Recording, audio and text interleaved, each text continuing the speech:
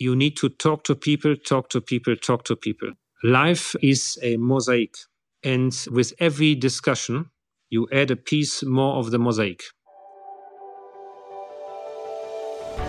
Welcome to Redefiners, a podcast designed for daring leaders who are changing what it means to lead in today's increasingly complex world. I'm Nanaz, a leadership advisor at Russell Reynolds Associates. And I'm Clarke Murphy, the former chief executive and also a leadership advisor. Nanaz and I have spent our careers exploring what works and what's next in the realm of leadership. In each episode, we ask our guests deep and provocative questions about how they've challenged the norms and how they've redefined their organizations and ultimately themselves as leaders. Also, you can answer this one question. How are you redefining your leadership? Perhaps the boldest question yet. Conversations that matter. Inspiration for us all, whether you're kicking off your career or crafting your legacy. Thanks for joining us. Let's dive in. Hi, everyone, and welcome to our end of season review of Redefiners. I cannot believe it's the end of the year already, how the last 12 months have flown by, and what an incredible year it's been, Clarke. What a year. And we thought the previous 2 years were unbelievable. This one's a record, that's for sure. So true, Clarke. Listen, Nanaz, what are some of the highlights you take away from 2022?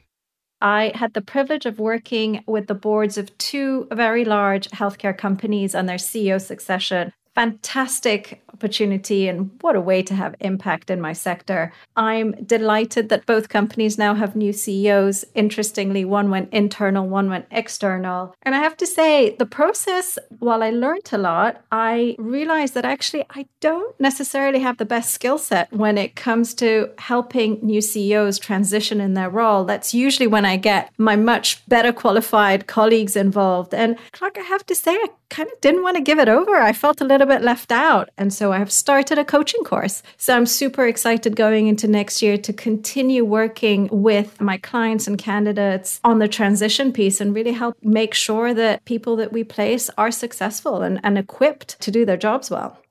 Nanaz Mohtashami, redefining herself. There you go. I'm impressed. What about you, Clarke? It's been a very busy year for you. Well, I got to tell you, I had to do some redefining as well. I never imagined I would author a book. And what I learned was the time it took to write the book was nothing compared to the expectations of promoting it and talking about it. So I've had a bit of a roadshow from Calgary and Dallas and Houston and Boston to London, Madrid, Milan, meeting with largely groups of board of directors to understand how does sustainability fit into the board agenda versus management's agenda. So that's been the professional side of life and a lot of travel. And how do you feel about closing out the year and starting the new year, Clarke? What's ahead for you in 2023? Well, this level of uncertainty, which is both positive and negative, positive about businesses going through transformation. So we're still really busy, regardless of inflation or talk of recessions, because they need leaders for transformation. So this has kept us super busy. I think we will remain busy next year. But equally, if we faced all that pandemic uncertainty and anxiety, it's just shifted to geopolitics and economic uncertainty. I started my career where different parts of the world had different levels of acceleration economically or deceleration. And only in the last decade has the whole world gone up and to the right. We're back into different parts of the world growing or not growing at different rates. So I understand that, but a lot of people don't. So I think this sense of uncertainty going into next year and different rates of growth or non-growth is something the world's not accustomed to. And we have to help people understand what this means either for greater opportunities and greater challenges. What about you? What's your reflection coming into next year? It resonates, Clarke. Everything you say resonates really well. I was at an industry conference about 2 months ago in October and led a CEO panel discussion on the topic of how do you lead in times of change and uncertainty? And it was completely oversubscribed. It was by far the most popular panel discussion because everyone wants to know, what do you do when you don't know what next year holds and when there is so much uncertainty? Clearly, we've had the privilege of talking with some incredible leaders who've given advice about how they redefined their businesses or they're navigating through challenging times.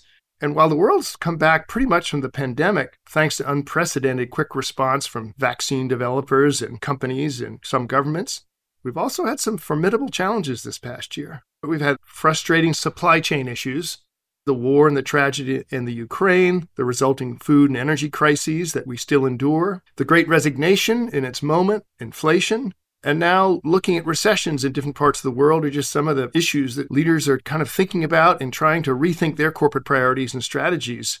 There are obviously other issues that came up this past year as well. The point around purpose and culture is one that we heard from many of our guests that's particularly important in times of uncertainty and particularly with younger generations. And then the evolution of boards and tech transformation came up quite a bit as well. And I think if we think about our guests more specifically, several really made me think differently about how I lead and how I advise and we advise leaders in the companies we work with in more volatile times. So I want to revisit a couple of those conversations and highlight some of the key learnings with you in today's episode. Let's do it, Clarke. So let's start with the top issue, the issue that you based your book on, sustainability. A lot of our guests talked about this topic, and it's something that talent, investors, and customers are really demanding. It's become critical to business as leaders see it really as a competitive advantage, not just a nice to say. So let's hear from Kyu-Sung Lee, the former CEO at Carlyle Group. When you have an ESG mindset to look for better supply chains. And when you have an ESG mindset, it enables you to recruit talent and keep talent because they like what the company is doing. When you think about raising financing where your cost of capital actually goes down, you can lower emissions targets, which we put in place at our portfolio companies. Why wouldn't you do that? It drives performance. It's not a topic. It's not a check the box. It's not a metric that we're trying to shoot for. It is a mindset and a cultural thing where it's integral to our approach to say, how do we partner with companies to make them better? I love Q's comment about it being a mindset that drives performance. And to his point about why wouldn't someone adopt an ESG mindset, well, CEO of AXA Insurance, Thomas Burbel, had some great insight for anyone who might still be on the fence when it comes to sustainability. The fence-sitter model is not a very sustainable model because you can hide in the short term, but you cannot hide in the medium term. At the end of the day, when we talk about sustainability, we don't talk about what is the check that you have filled in or what are the very nice slides that you have produced. It's about results. And so as an investor, as an underwriter, I will want to know from you, okay, what's your plan? How exactly do you get there? Which initiative, which measurement, which time frame? So the fence-sitter has to declare him or herself very quickly, and you will be pulled down from the fence. So it is not an advisable and sustainable strategy to sit on the fence. Come down and play the game. You're just wasting your time. Have an ESG mindset. Partner with companies to make them better. Come down off the fence and play the game. Stop wasting your time. I mean, great advice from two leaders who've invested heavily when it comes to sustainability. We also spoke with two incredible leaders this past year at the forefront of embedding sustainability into their businesses. Chief Sustainability Officer at Google, Kate Brandt, and CSO and Head of ESG at Cognizant, Sophia Mendelson. Kate and Sophia are featured in my book, Sustainable Leadership, and both had a lot to say when it comes to leading and driving sustainability at scale. Clarke, I loved that conversation. It was a fantastic conversation. And Sophia had such an interesting perspective about how to reframe the question of sustainability when it comes to business impact. I was in a job interview, which was a really pivotal interview for me. And the interviewee asked, so if you get this job, how are you going to reduce our impact on climate change? And I said, that's the wrong question. Your first question should be, how can we reduce climate change's impact on our business? Because answering that question will require you to know what elements of your value chain and strategy are most at risk. And knowing that will provide the business case to get back to your original question. What can I do? What can my brand do? What can my CEO office do? You know, during the conversation, we also talked about the idea of moonshots, which is about taking bold, transformative action and disruptive innovation to achieve exponential progress. And Google's known for taking moonshots, and sustainability is for sure an area where they continue that type of next-level future thinking. We talked with Kate about one of those moonshot projects called Tidal, which is an underwater camera system designed to bring visibility to our ocean ecosystems so we can better understand and protect them. Well, we absolutely need our moonshotters. And as you've pointed out, this has certainly been a focus for us at Google for many years. We even have formerly known as Google X, now X, which is our moonshot lab, which is where projects like Tidal, come from. And I think that also it's important to not only have parts of the business that have that dedicated space, but also to bring that in, to the core of our strategy. And this has very much been something that we've thought about for a long time as we think about sustainability at Google. What are our risks? What are our opportunities? But really, coming back to the point I made earlier, where are we uniquely positioned to lead? Where are we uniquely positioned to drive value and to drive change? And so I think we have very much taken that lens. And we haven't been afraid to set goals when we don't always know exactly how we're going to get there. My big takeaway from that conversation is that they're both starting with questioning how sustainability actually relates to the overall business strategy. Because sustainability is not a one-size-fits-all issue. So each organization needs to figure out where they can make an impact and how they can lead. 100% agree. Again, figuring out the best way to integrate ESG and sustainability is part of your core business strategy. And then it's just starting, have the first step. That's, I think, where the most successful sustainable leaders really get going. I couldn't agree with you more. It's to drive and scale sustainability. Organizations need strong leaders, not only to lead the change, but leaders who are able to get others fired up and on board. And in our conversation with Carlyle Group co-founder and co-chairman David Rubenstein, he talked about the importance of communication as one of those key attributes of great leaders. You can't be a leader without followers, and you have to attract followers. How do you attract followers? You have to communicate well, and you do that either by writing well or speaking well or by leading by example. Communication is key. You need people aligned and on board to help accomplish any sort of large-scale vision. Now, to accomplish more audacious goals, we might need to consider some new ideas and models when it comes to mobilizing teams. And we had one guest this year who talked about that very thing. Do you remember Henry Timms, the president for the Lincoln Center of Performing Arts? Well, he shared his concept of new power and how that's being driven by the changing expectations, the technology, and the social dynamics of our times. He also talked about Gen Z's expectations to participate and not just to be expected to do what they're told. What new power really is the way about thinking about how you mobilize that participation. How do you create a context to take advantage of the fact that you have all these people wanting to do more and find a common cause for them? And so new power, in a way is an explanation for many of the things which have been the kind of the phenomena which have defined our age. If you think about, the social movements, you're seeing this new power playing out in social movements. You're seeing it playing out in business. You mentioned Airbnb, but think about Facebook. Facebook is nothing without our participation, all of us. It is literally an empty vessel without the contributions of data that we all make. So across all of our worlds, we're seeing new power play out more and more and more. And in terms of if you think about redefining, right, the theme of your podcast, every leader, every institution who is listening is typically going to be pretty good at old power. Otherwise, they wouldn't have got to where they are. The challenge is, how do you get good at new power? How do you build that suite of skills?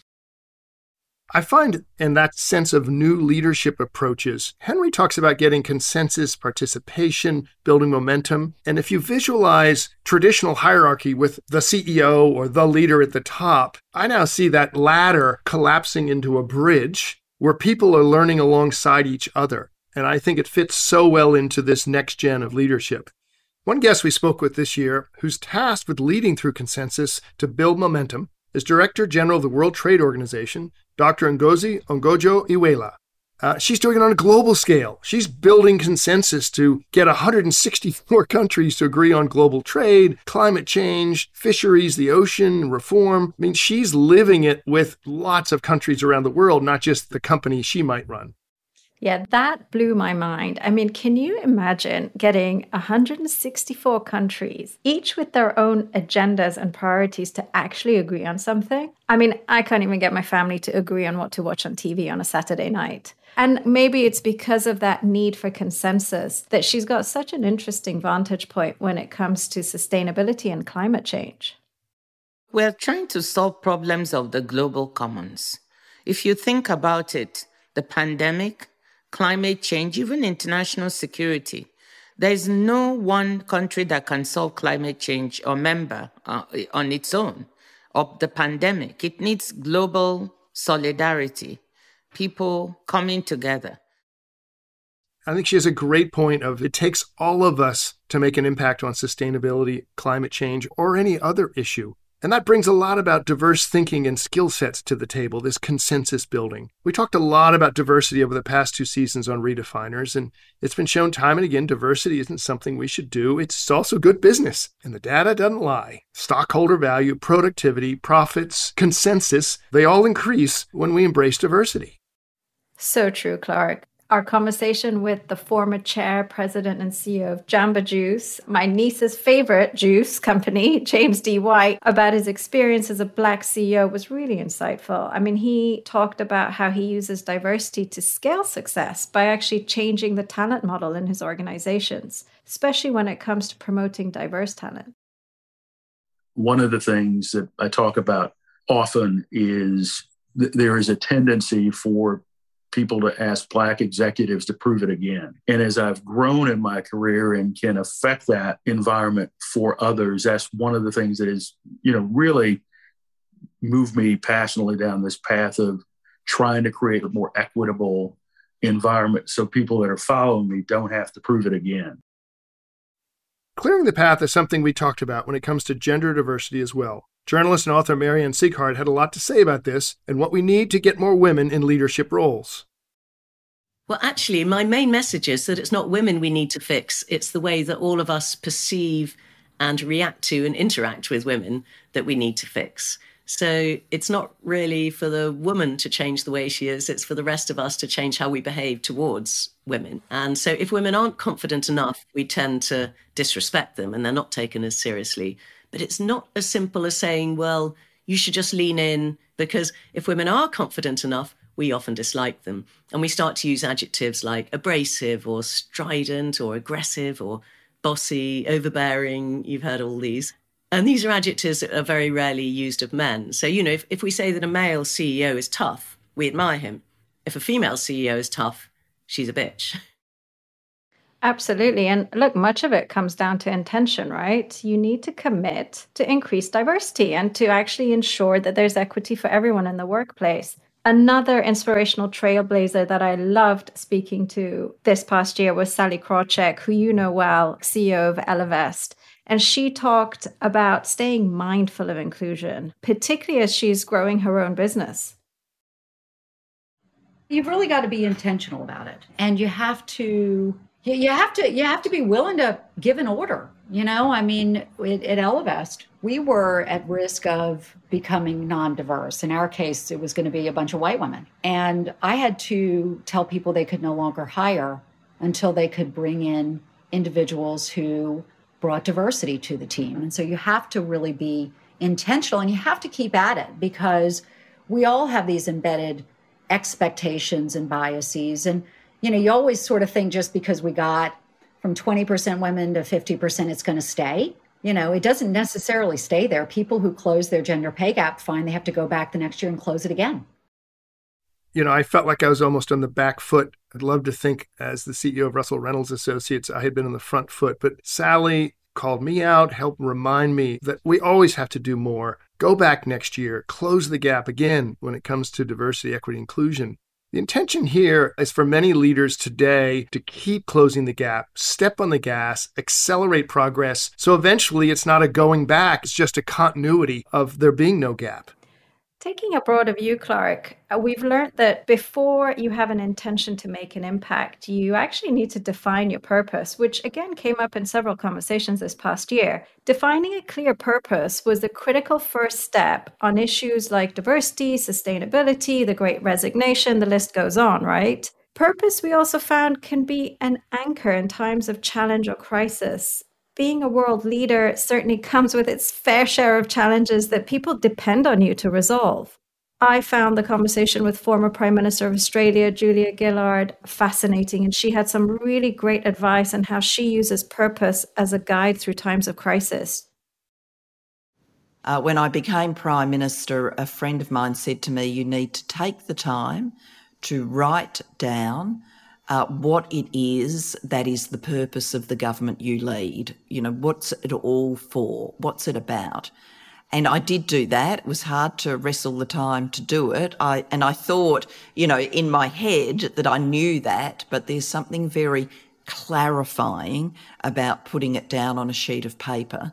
And once I had done that, I kept that sheet of paper with me and reread that sense of purpose about the government I led on the worst days, in the most flustered of moments, and it really helped steady me. And I think clarity about purpose is the thing that can help you be far more resilient in the moment compared with almost anything else.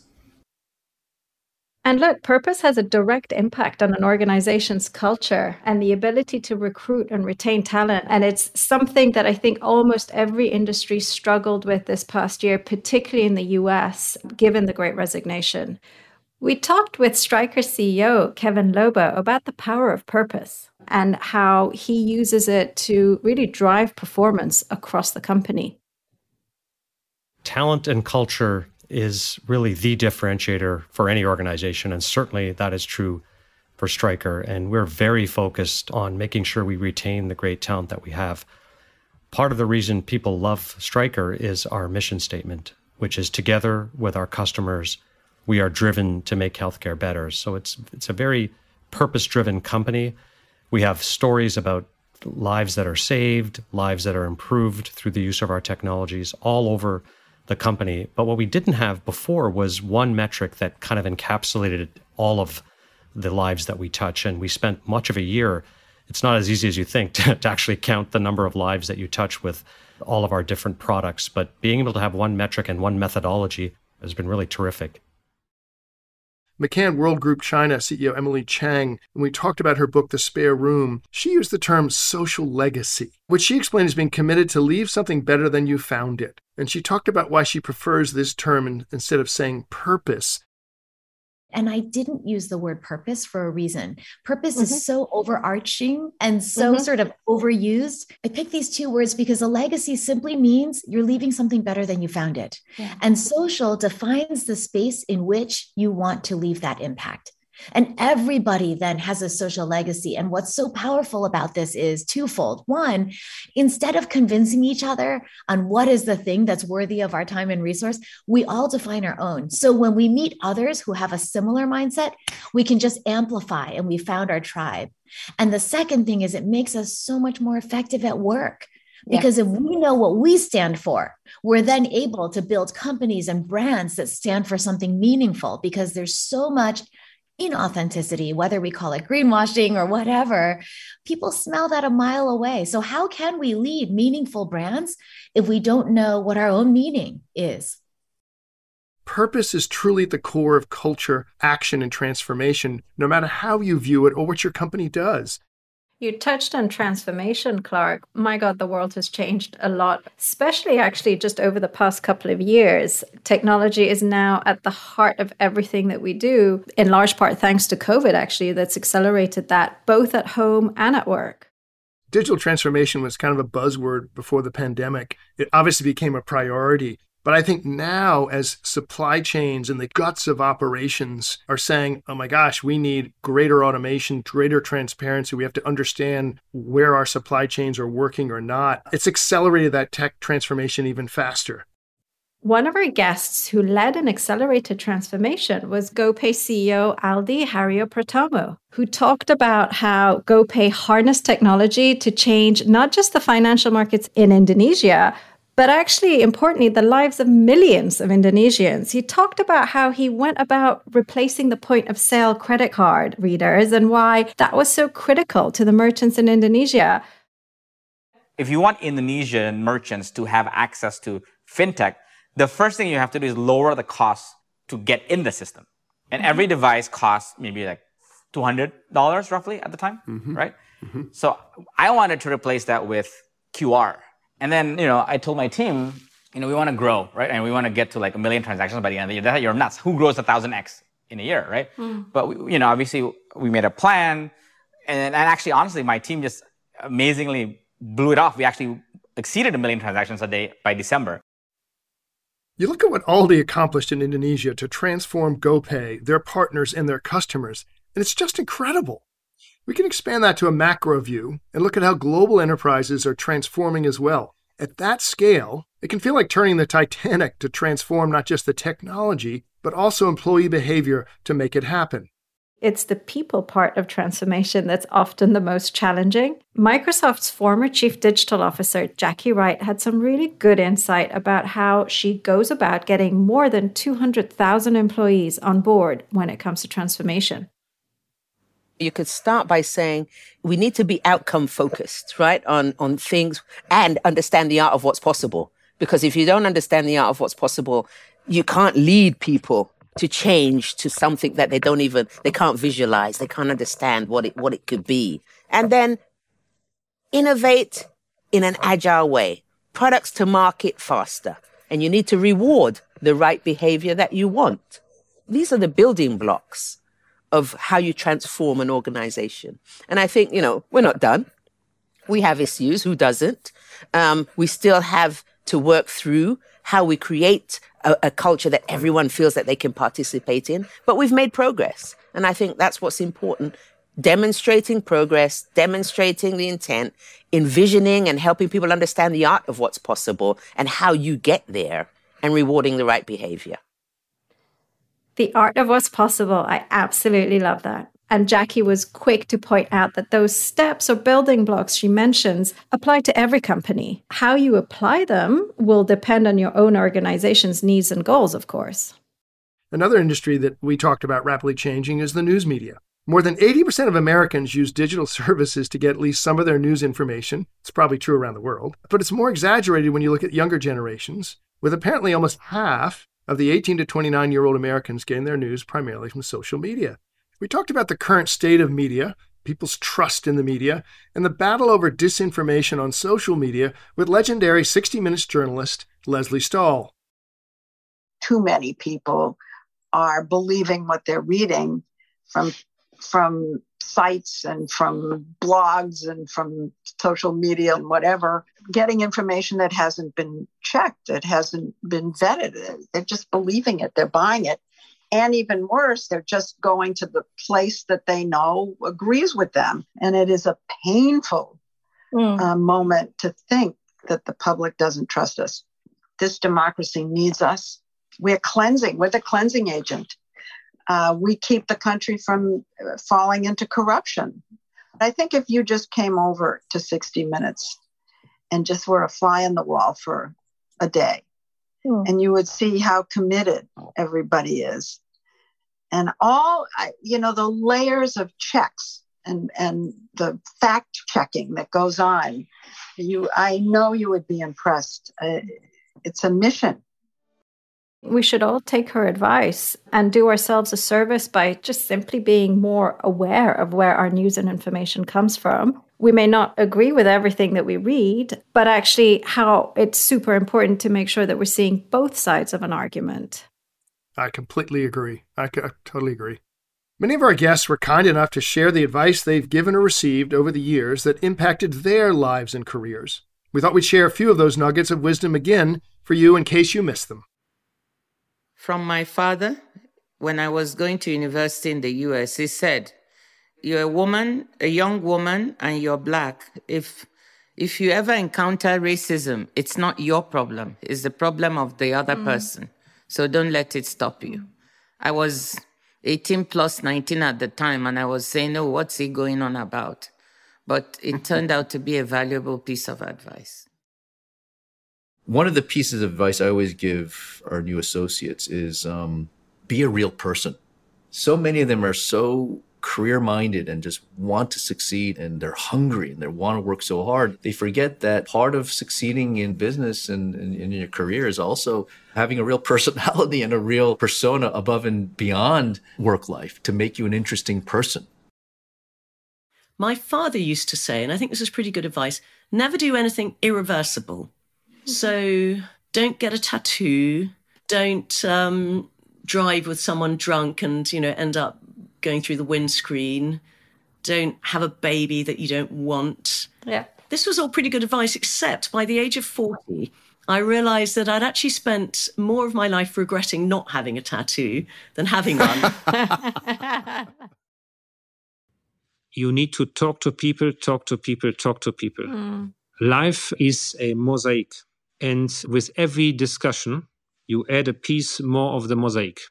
Go to people you expect nothing from.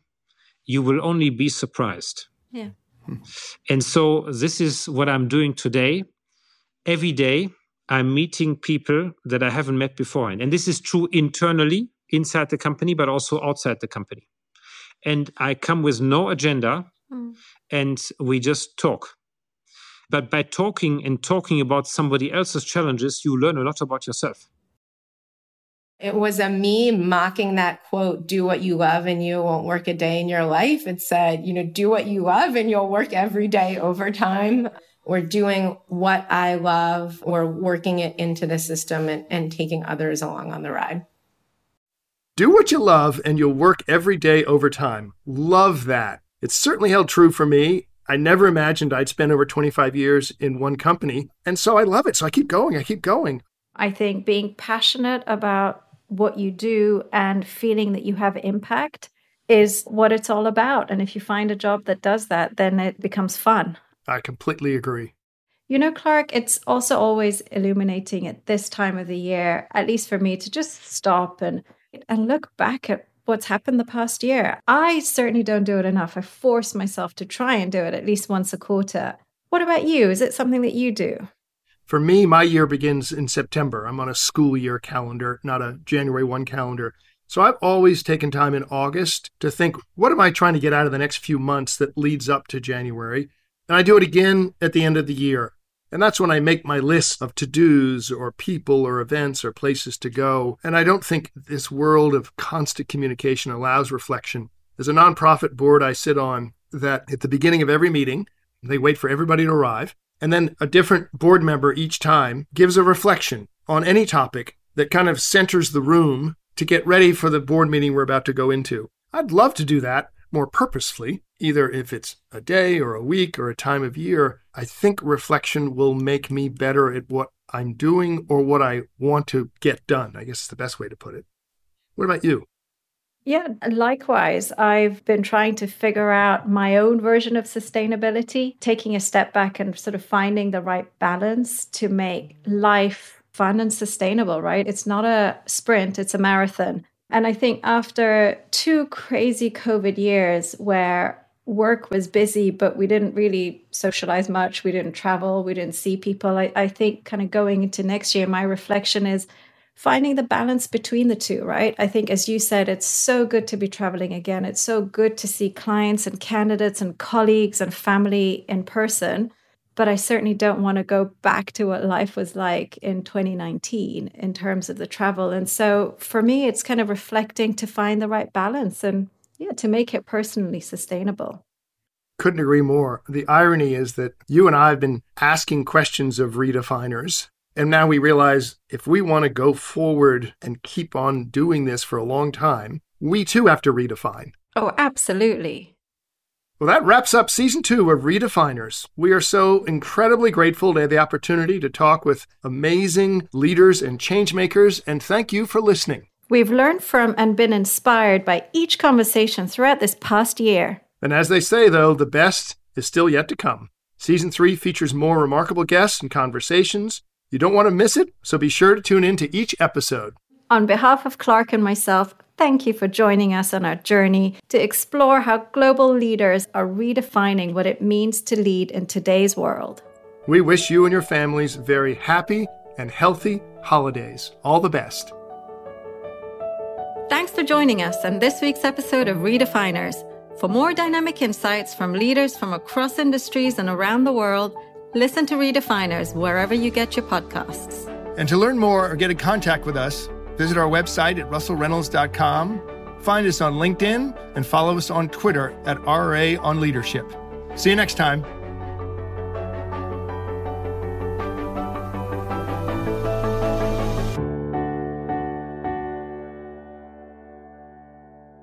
Do you have a question on leadership, career development, Joining a board or other topics you'd like to ask one of our consultants? Well, now's your chance. Email us at redefiners@russellreynolds.com for an opportunity to have your question answered on the podcast by one of our experts. We'll see you next time on Redefiners.